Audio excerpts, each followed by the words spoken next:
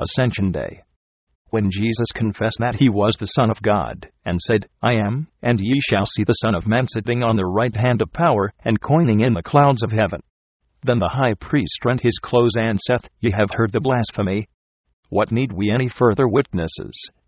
Mark 14:62-64. The History of the Passion of Christ, third part. From these words we hear what a terrible hatred rises in the children of the world, when the Son of Man confesses himself to be the Son of God. The chief priest rent his clothes with anger and wonder when a Son of Man must be so bold that he dares to confess himself to be the Son of God, and also intends to go up to heaven to sit on the right hand of power. In their minds it was only a terrible pride and blasphemy of God. But even now the natural intellect becomes terribly offended when some child of man dares to confess himself to be a child of God. The crowd of the enemy cannot stand such pride, for the enemy wants to be the father of all, of those who are in heaven, on the earth, and under the earth. Therefore he cannot stand that some snot-nosed brat confesses himself to be a child of God first, for the reason that he believes it impossible that some slave of the devil could become a child of God anymore, and second, he sees it to be terrible pride that a sinful person dares to confess himself to be a child of God. The slave of the world is immediately dumbfounded, and says, "Is that what kind the children of God are, an old whore, upon which an honorable lord of the world cannot bear to look?" A meek devil especially becomes terribly angry when some old whore or thief confesses himself to be a child of God. The intellect in this place opposes so that the meek devil becomes dumbfounded and angry, and says, "Now you heard how he blasphemed God." For a meek devil does not dare to confess himself a child of God, neither does he believe that others are better than he. Therefore he overlooks other poorer ones. As the Pharisees despised the publicans, nor did they have fellowship with them, so also an old Christian despises those awakened ones who have now appeared, and says, "They are not Christians, who keep themselves as Christians, but they are Christians, who do not cry out in the streets, but keep their Christianity hidden." Do you now hear, Pharisees, what kind your Christianity is? You call that blaspheming if someone confesses himself to be a child of God, who has in truth received the child right of the children of God. But that is not blasphemy, when you lead a twofold life, are godly in church, and ungodly behind the church. As the former Pharisees and the enemies of the cross of Jesus were godly in church, and ungodly behind the church, so also are the Pharisees of this time godly in church, and ungodly behind the church. They are meek in church and whore behind the church, bless in church and curse behind the church, drink of the Lord's cup, and of the devil's cup, on the same day. Such are the old Christians, who keep that as blaspheming God. If some Christian confesses himself to be a child of God, they bear hatred in their hearts toward the children of God, and the spiritual hatred makes them blind. The devil reverses their eyes, and paints such pictures before their eyes, through which the Son of God becomes a blasphemer of God, and a disturber of the people. Christians become false prophets and wild spirits in the eyes of the Pharisees. But the false prophets become spiritual teachers in their eyes. What will the Pharisees then think, when the Son of Man sits upon the right hand of God? What will they think, when they see the children of men, whom they have despised and made mockery of, stepping up into heaven, and sitting on the right hand of power? We have taken notice of what the sorrowless do when some Christian is ill. Then the sorrowless come to watch how it will go now with his soul, if he is taken up into heaven through living faith, or if, through doubts, he sinks into hell. That is what the sorrowless come to watch when they also come to see a Christian's death. The wretches do not think that this Christian, who now can die with joy, will be taken up into heaven, but they only come to watch if the Christian would have some form of doubt on his deathbed, so they would get to cry out to the world that his faith did not stand in death, although he kept himself to be a Christian. But if the sorrowless would first look upon the Son of God, and take heed for what reason he also cried out a short while before his death, "My God, why hast thou forsaken me?" If the sorrowless of that time had taken that faith for themselves, that he cries for Elijah, but still less the sorrowless of this time would come to peer at the death of a Christian, with that mind, that they would get to confirm their own false faith, that this Christianity is not right, when doubts come even to them in death, who hold themselves to be Christians. Behold, the sorrowless now come to peer at a Christian's death, with that mind, that they could topple the Christianity, if even to a Christian would come doubts of his salvation, before he dies. But let the sorrowless first explain why such a doubt came to the Son of God a short while before he died, so that he had to lament that God had forsaken him. If this kind of a doubt has come upon the Son of God a short while before he died, certainly to many Christians distress can come on the deathbed, when the enemy attacks him so powerfully with doubts, that he must lament like the Son of God, that God has forsaken him. And nevertheless God allows His merciful Son to shine just at the moment of death, that He can die fortunately, since contrarily the sorrowless cannot cry out at the moment of death, as the Son of God. It is fulfilled, for at the moment of death they must condemn themselves to perdition, and confess that they are on a poor road. We must today observe how the Son of God ascends into heaven, when we first look into heaven, and bow down, praying that great King, that His true disciples would go with joy and rejoicing to the Mount of Ascension, to preach to all created, as our hope is, that the disciples of Jesus always await the coming of Jesus, to judge the quick and the dead. Hear, our King, crucified and resurrected from the dead, and ascended into heaven, the humble prayer of the disciples, when they bow down praying to you, on the Mount of Ascension, and come back again shortly to judge the quick and the dead. Our Father which art in the heavens, etc. The Gospel Mark 16:14-20. We hear from our Holy Gospel that there were only 11 gathered together when Jesus was taken up into heaven, but other evangelists have testified that other disciples also have seen Him ascend into heaven. And Paul has written that He was seen of upward of 500 after His resurrection, of whom some of them doubted. We do not know if all were then present when He was taken up, or were there only those 120, who then immediately afterward were gathered in one house, when Peter began to speak of Judas, who fell away through deceit. But that we know assuredly, that there were not sorrowless there when Jesus was taken up into heaven, and we might therefore ask, why were not the sorrowless informed of this through the disciples, that they also could have come to see, when now Jesus ascends into heaven? But it appears as though the grace was only given to Jesus' disciples, that they could see Jesus after His resurrection. Surely the sorrowless would have come to peer if they had been informed that Jesus is at such and such a place, but no information was given to the sorrowless until just afterward, when the apostles began to preach to the people, that Jesus is arisen, that they have eaten and drunk with Him after His resurrection. Let us observe now, through God's grace, why the sorrowless were not given information of that place, where Jesus appeared to 500 disciples. The first consideration: the disciples of Jesus did not dare to reveal to the flock of the world, before they had received the Holy Spirit. We well surmise that those 500 disciples, who have seen Jesus after His resurrection, have received word through the apostles, in what place they must be gathered together, and at what time they must be at that place. But all of these disciples have been so faithful that they have not revealed that matter to the world, although the Christians seem to be so poor at watching over their tongues that they cannot keep any secrets to themselves, but reveal everything to the world, even if it were forbidden that they should not reveal all to the world, especially such mysteries through the revealing of which there could come great harm to all the Christians unitedly, and especially to those to whom the matter pertains.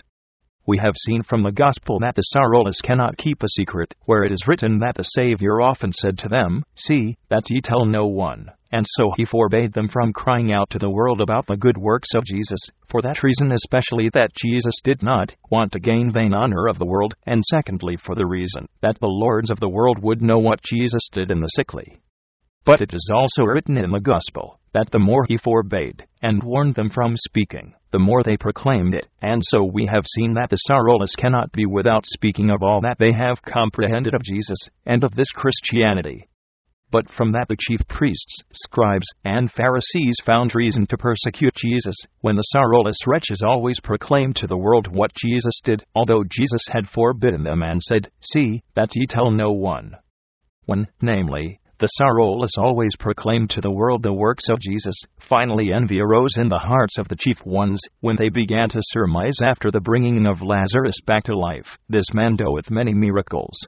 And all the people run after him. "Look, men, what do ye intend to do with him?" If even those sorrowless wretches, to whom Jesus did good works, would have been quiet, as Jesus commanded, persecution would not have come so soon upon Jesus. But the more He forbade it, the more they proclaimed it, and through this proclaiming, envy arose in the hearts of the chief priests, scribes, and Pharisees. But in that place the disciples of Jesus were very watchful over their tongues, that they did not tell the flock of the world where they could see Jesus.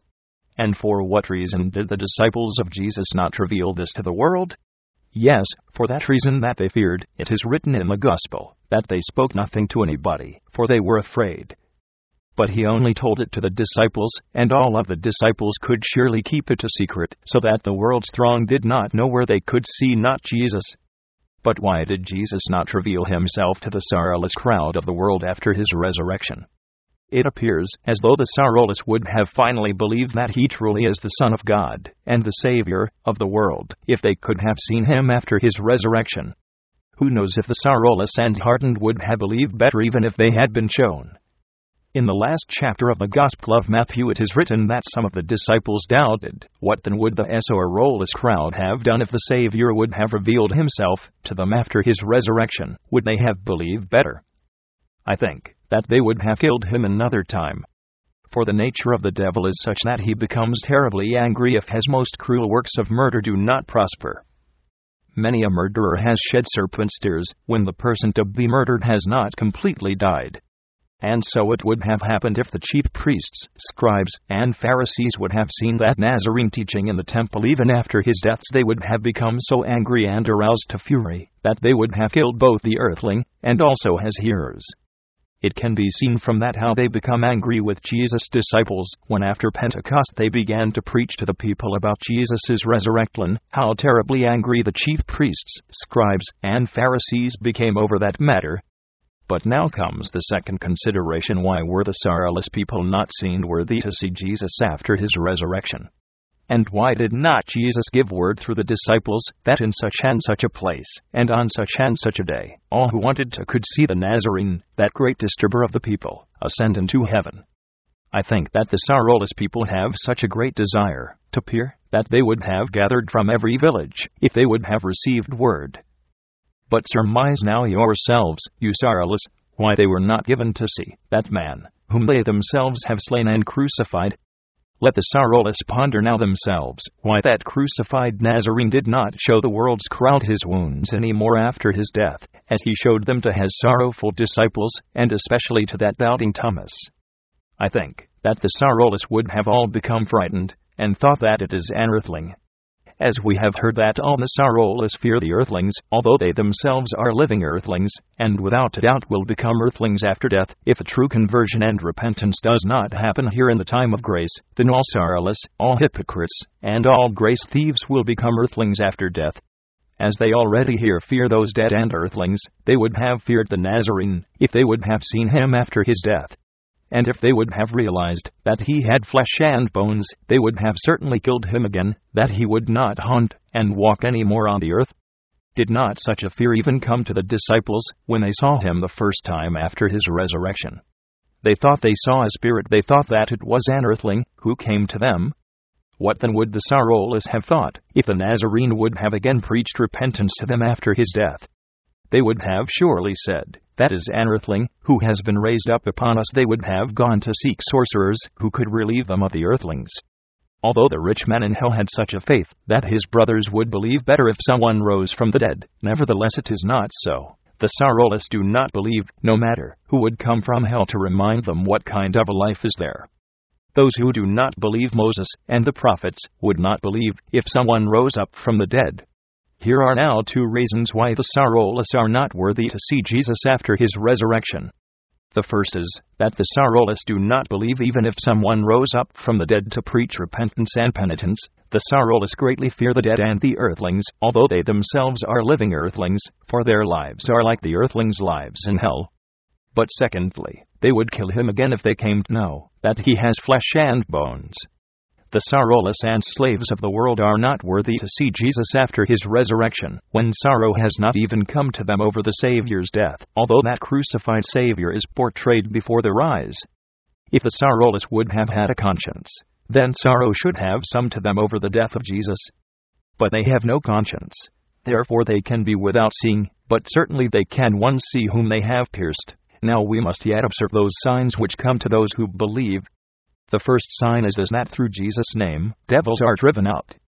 This has happened then, and happens even now, that devils are driven out of people through the Word of God. Namely, when the awakened people attain faith, then the devil of self-righteousness is driven out of the heart. Then the believing ones also begin to speak with new tongues, although not naturally like then, but spiritually. They speak of God's powerful works, and of that great grace which has happened to them.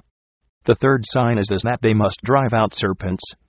Oh, if all the Christian girls would drive away those serpents who come to thorn in the form of a suitor. Certainly they could do that. The power is given to them, but often they carry the serpent in their breast, and thereby become deceived. And if they drink some poison, it will not harm them.